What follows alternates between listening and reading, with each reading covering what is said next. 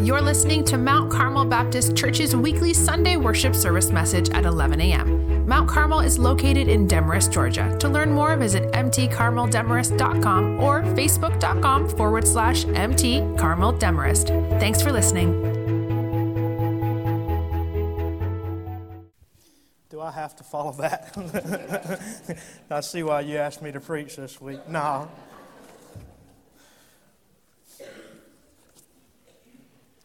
On a serious note, I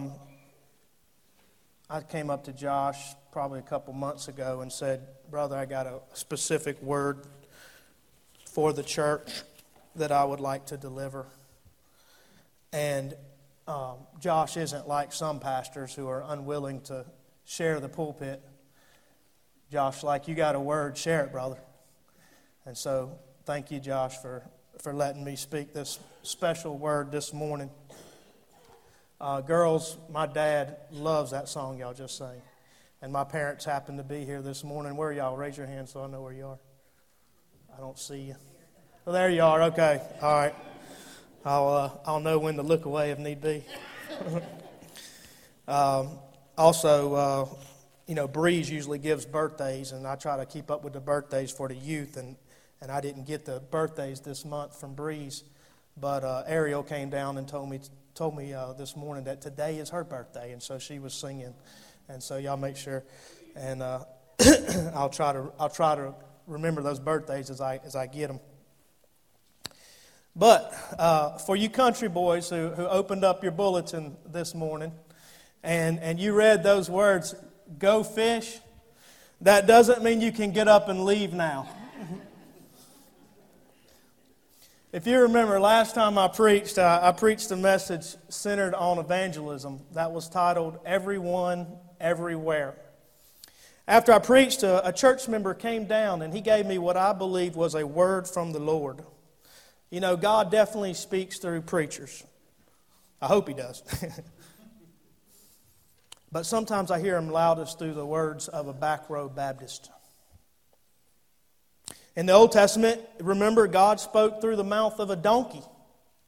So don't ever underestimate God's ability to speak a word through you. And it will be just as powerful.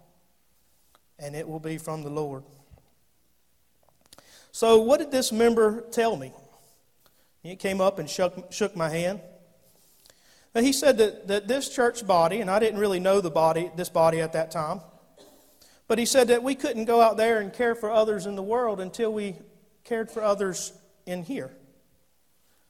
Now, if I took a poll this morning from the church, I'm assuming that probably 9 out of 10 of you would disagree with what the member told me, and that you would tell me that this church does take care of its own. And I would definitely agree with you. But I don't think that this is what the member was saying to me that day. I think what this member was referencing is what I call a discipleship dilemma. More specifically, this is what I call a biblical relational discipleship dilemma. I'm going to unpack this idea because I know those are some big words. But first, let me just remind you that the member who gave me this word, he had just attended Sunday school. He had just attended worship service. Yet in his honesty, he was telling me that those ministries that were provided to him were not enough. And I promise you, this guy was not looking for a handout. He wasn't looking for money or an act of service.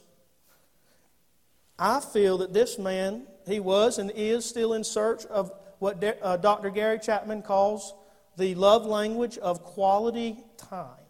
Quality time. So before I unwrap the idea of biblical relational discipleship, let me begin by saying I'm a fan of both the worship service and the Sunday school. If you look at your handout and you open up in the bulletin there, you'll see the worship service, small group, or Sunday school, and the idea that I'm about to unpack in the third picture called the D group.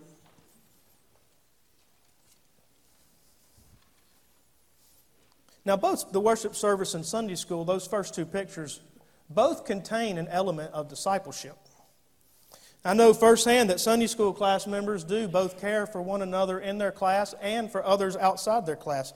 They demonstrate that by their financial concern for others, and I know they've given to the youth since I've been here and take care of others that need help. So that's not the question. Remember, the member that I'm telling you about, he went to Sunday school. What he was really saying was that the care provided by Sunday school, the care wasn't enough for him. And believe it or not, it is at this point that I agree with this member. And here's why. Because the worship service and Sunday school, the Sunday school hour, were never designed to fill all of a person's spiritual needs. That's not how they were designed. People do need more than the worship service and Sunday school can provide. See, worship services are designed for the crowd. That's why everybody's here this morning. Sunday school is just a starting block. Sunday school offers basic Bible teaching at a foundational level. It just scratches the surface. All believers do need to go deeper in the Word and deeper into each other's lives than they can, or than a worship service or Sunday school can provide. See, I personally believe every believer needs an even smaller group of people who will do just that. Go deeper in their personal Bible study with one another, deeper in their Christian walk with one another. This smaller group's a core within a core, and it's been around Baptist life for ages. It's called a discipleship group. And generally, only 25% of someone's Sunday school class will join into a separate weekly meeting called a discipleship group. Discipleship groups, or D groups, are groups that offer a lot of flexibility. They may or they may not meet at church. They might be offered on a church day or church night. They might not. For example, a discipleship group might meet on Tuesday night in someone's home. So Sunday school classes and discipleship groups are definitely not the same. Sunday school classes are open to everyone, and we do need both. Sunday school classes are mixed, meaning both men and women can attend the same class. The original purpose behind Sunday school was what we call evangelism. Josh has already talked about that a couple of weeks ago. What we call reaching the lost. That was the original design behind Sunday school. If you go back to the founding in the 1800s, Robert Raikes, it may be a name some of you are familiar with, Arthur Flake. See, Sunday school was never meant to be inward focused or to become about teaching and fellowship alone. No, it was originally designed to be about evangelism. So if your classes are focused on reaching the lost, reaching the unchurched, bringing them in for a basic foundational Bible teaching, then great. That's what Sunday school is about. But discipleship groups are different. D groups, they're for believers only. They're closed groups. They only meet for 1 year and no longer than a year and a half. They're gender exclusive, meaning men and women meet with women. In D groups, you not only memorize Scripture and are held accountable, you also learn about the life issues that people are struggling with. And those issues need to be kept in confidence.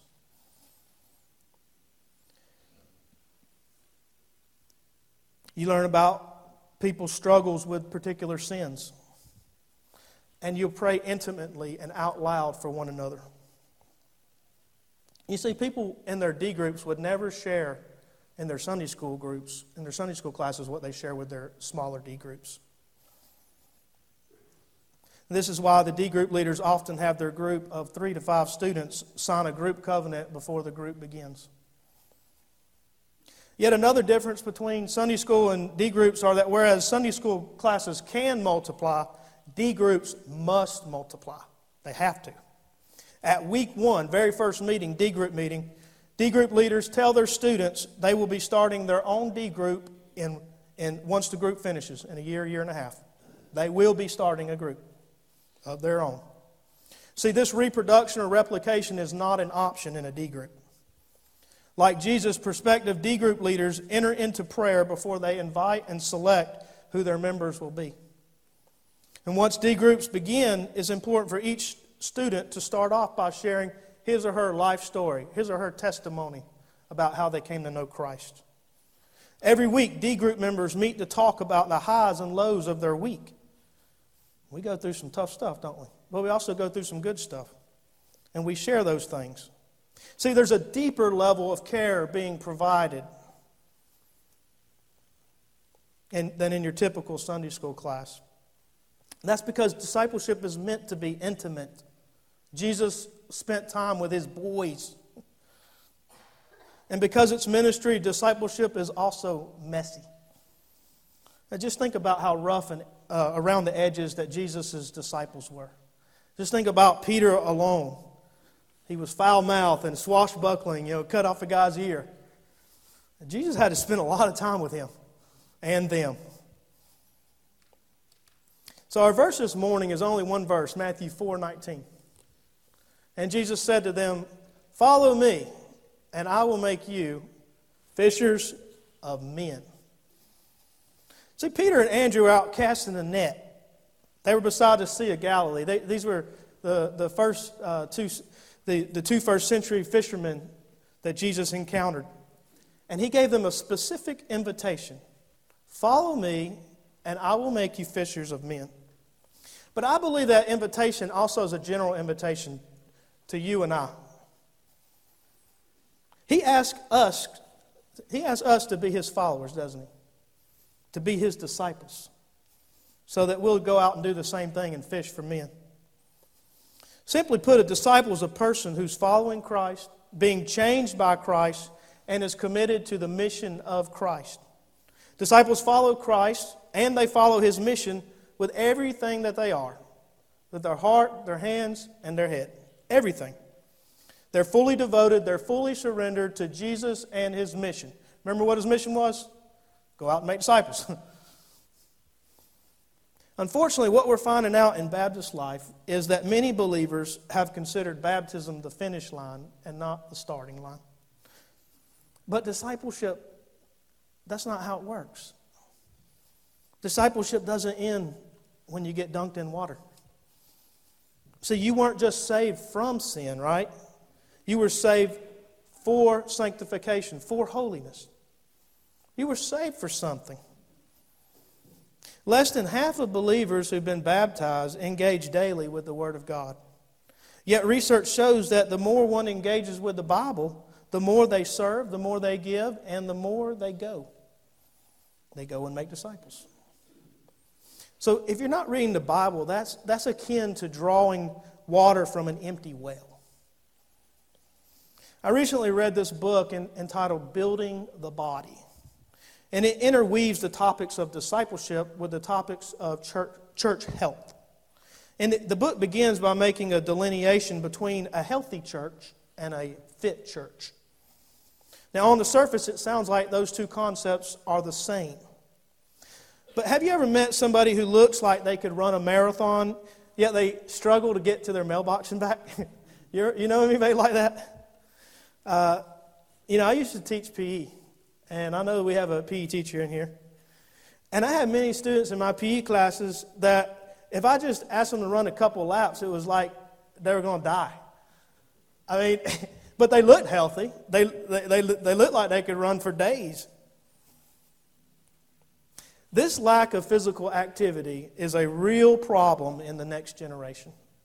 Dr. Tim Elmore, he recently noted that Generation Y has a growing problem with obesity, while Generation Z has a gigantic problem with obesity. Video games probably factor into that.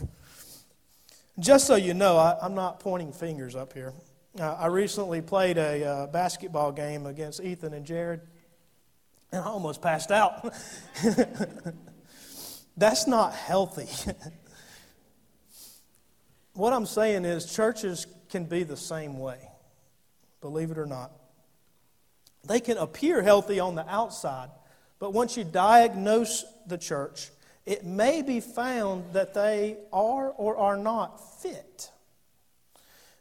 Gary McIntosh and Phil Stevenson, who wrote the book I described, they've labeled 5 different types of fit churches, and they've identified a 5th level church as an elite church. Now, I want to describe that term elite. How many of you watched University of Georgia play football game this year? Not the game against Texas. Okay, all the hands went down. That was not an elite game. But Georgia had a very good season. And their quarterback, offensive line, and secondary were elite, really, during the season. Not against Texas, but during the season. That's the highest level. That's elite. So McIntosh and Stevenson say elite churches are multiplying disciple-making into the third and fourth generations. These churches define effectiveness according to how many are multiplying disciples, not merely how many are being made. See the difference? You're not truly making disciples until the disciples you make are making disciples themselves who make disciples. Discipleship experts Jim Putnam and Bobby Harrington say the solution to our ineffectiveness as churches involves following a clear and uncomplicated way to train people to be spiritually mature, fully devoted followers of Christ, then in turn having those disciples make more disciples. Putnam and Harrington would say it is the pastor's job to create a disciple-making system in his church where disciples are being made. And I think that is very important because making disciples is the one thing that Jesus commissioned, not suggested, but commanded us to do. I mean, we can mess up in a lot of other areas, and we do. But let's make sure we're doing the one thing he told us to do. That's where discipleship groups come into play. So here's the thing. Disciple making involves both evangelism and discipleship. If all you do is evangelize, you go catch the men, but you don't disciple, again, you're doing nothing more than filling up a bucket of water with holes in it. We're losing them, aren't we? They're dropping out if we forget discipleship. See, if you do evangelism without discipleship, you'll feel like you're in a canoe going up a creek without a paddle. Don't want to be in that situation. Reason being is evangelism represents one oar, and discipleship is the other oar. And if you take one oar out of the boat and you only go in one direction, guess what's going to happen? You're going to be going in circles. Now, you need two oars. This is why Jesus issued his original call in the sequence of follow me, discipleship, follow me, come on, get behind me, and I will make you into fishers of men, evangelism. This discipleship pathway is a cycle that continually reproduces itself in the life of the church. Remember, Sunday school is to be oriented toward evangelism, and D groups are to be oriented toward discipleship. You see that Jesus, in Matthew chapter 14, is feeding a crowd of 5,000. And then a little bit later in Acts chapter 1, you see this congregation of 120 people gathered for worship from all the nations. And then you turn the page and you see a community of 12 disciples throughout the Gospels. But the core was only made up of 3.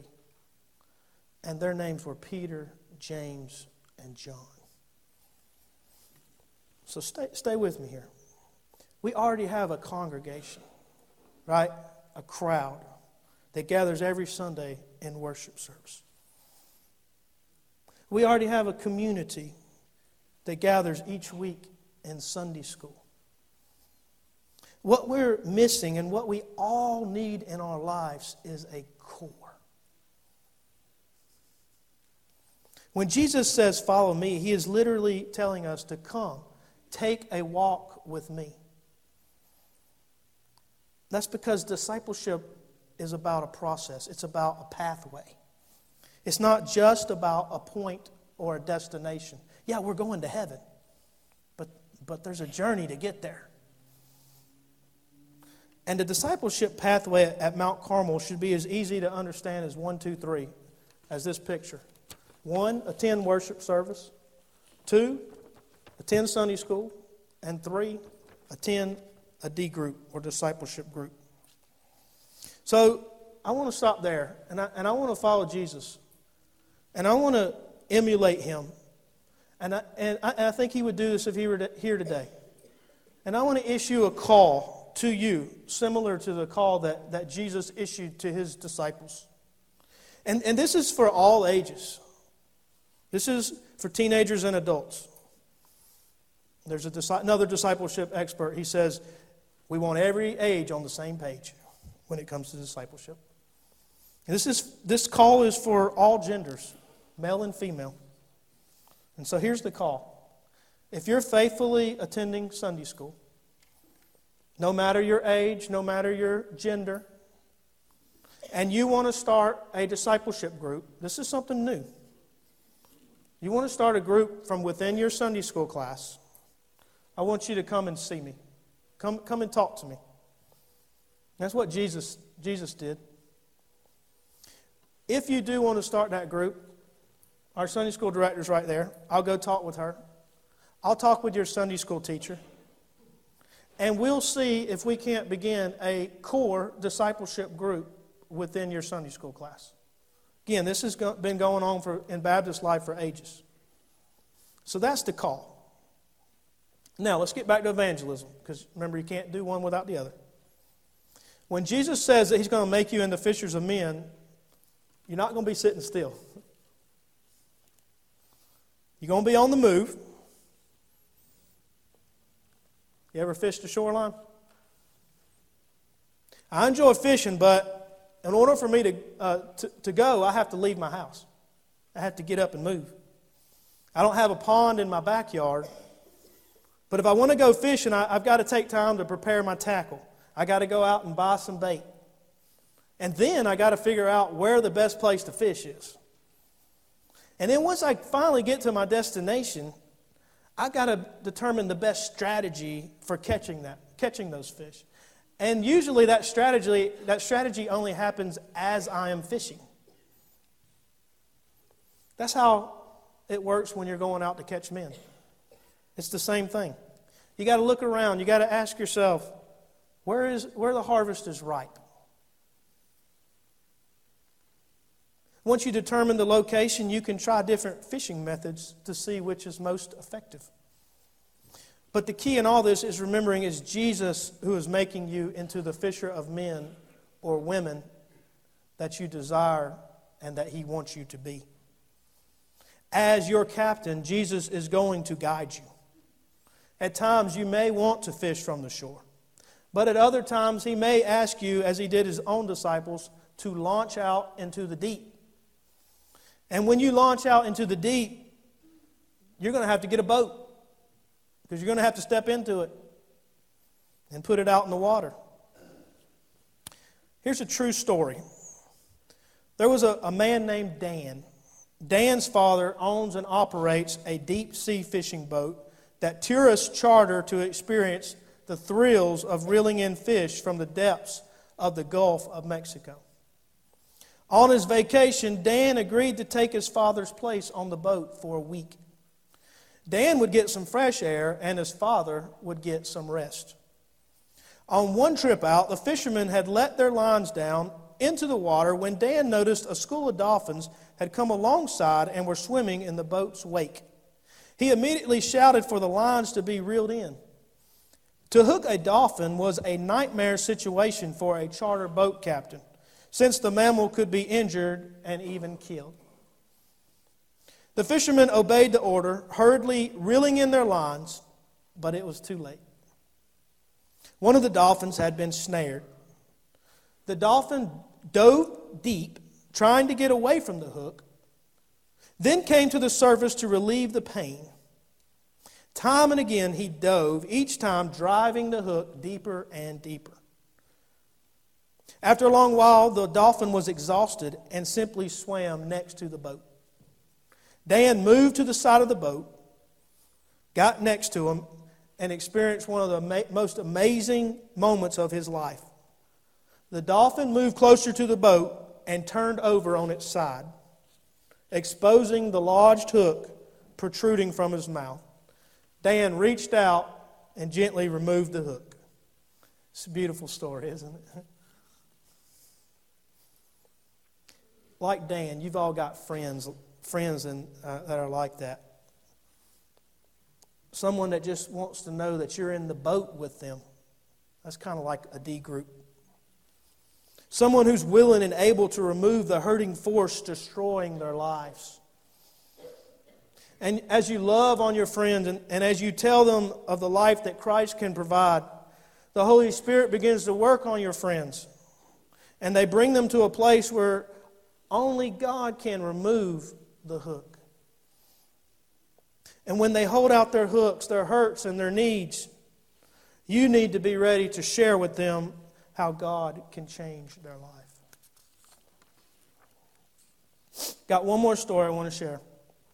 And what you'll hear in this story is that our churches have more evangelistic trainings and conferences than ever before, but oftentimes to no avail. This story relates to you bursting the Christian bubble, to reaching out to a lost and desperate world. It will be impossible to lighten a dark world if all you do is witness to those in here. Dr. Roy Fish has said, evangelizing in the church is like fishing in a bathtub. It's terribly convenient, but you don't catch much. So here's the story. On the edge of a great sea, there once lived a group of fishermen. Week after week and year after year, these fishermen met together to talk about fishing. They talked about their call to fish. They talked about the abundance of fish in the sea. They talked about fishing as an occupation. And they talked about recruiting new fishermen. There was only one thing they didn't do. They didn't fish. The fishermen built large, beautiful buildings in which to hold their fishing meetings, and the cry went forth that everyone should be a fisherman and that every fisherman should fish. There was only one thing they didn't do. They didn't fish. In addition to their regular meetings, the fishermen organized a committee. The committee was composed of those with great vision and courage for fishing. They spoke eloquently about fishing in the faraway seas, where many other fish of different colors lived. The committee hired staffs and appointed a board and held many meetings. They defined fishing. They defended fishing. They decided what fishing techniques should be used. The staff and committee discussed everything that could possibly be discussed about fishing. There was only one thing they didn't do. They didn't fish. A speakers forum was established to allow special speakers to address the subject of fishing. After one stirring speech on the necessity of fishing, one young fellow left the meeting and went fishing. The next day, he reported that he had caught 2 outstanding fish. He was honored for his excellent catch and was scheduled to visit all the big meetings to tell the other fishermen how he did it. He quit fishing in order to have time to tell about his experience. He was placed on the fishermen's committee as a person with considerable experience. Many of the fishermen made admirable sacrifices in order to be fishermen. Some lived near the water and bore the smell of dead fish. Some received ridicule from those who made fun of their fishermen's meetings. They were often discouraged by those who felt there was little benefit in attending the talks about fishing. These many difficulties they endured because they followed their master who said, "Follow me, and I will make you fishermen." One day, a passing pilgrim suggested that those who didn't fish weren't really fishermen, no matter how much they claimed to be. You can imagine how hurt they were. But it did sound faintly correct. Is a person really a fisherman if year after year he never catches a fish? See, when Jesus says to the members of his motley crew, his disciples, "Follow me, and I will make you fishers of men," I think that Jesus is saying way more than meets the eye. Because I can't prove this, but I believe that Jesus was an excellent fisherman. After all, it was Jesus who told Andrew and Peter where they should let down their nets. And if you remember what happened, they didn't just catch one, but they caught 2 boatloads of fish. I think Jesus is telling his disciples, you and me, that we're going to do more than just catch men and women. I think he's saying in time, in patience, in practice, you're going to catch many men and women. And if you look at the influence of the original 12, if you look at the annals of Christianity, could you yourself not say that you might have never been caught for Jesus if it wasn't for the faithful witness of the 12? And so that's where I want to end today. Ricky, you can come on up. I want you to take some time to talk to Jesus. I want you to ask him, just between you and him, how well are you doing at catching men and women? And I also want you to ask him how well you are doing at making disciples. And perhaps you're not making disciples because you yourself have never been discipled. That's where D groups come into play. That's why churches need them. So if you want to come down, you feel like God is leading you to respond to my call today to start a discipleship group, you can do that. You can come down and talk to Josh or I. If you want to wait and you just want to tell me in the hallway, that's fine too. Maybe you just want to come down to the altar today and just ask that God would make you a better fisherman. Maybe you just want to come down and ask if God would make you a better disciple maker. Now's your time to do that. Thanks for listening to Mount Carmel Baptist Church's weekly Sunday worship service message. Mount Carmel is located in Demorest, Georgia. Please join us this Sunday at 11 a.m. To plan your visit, go to mtcarmeldemorest.com.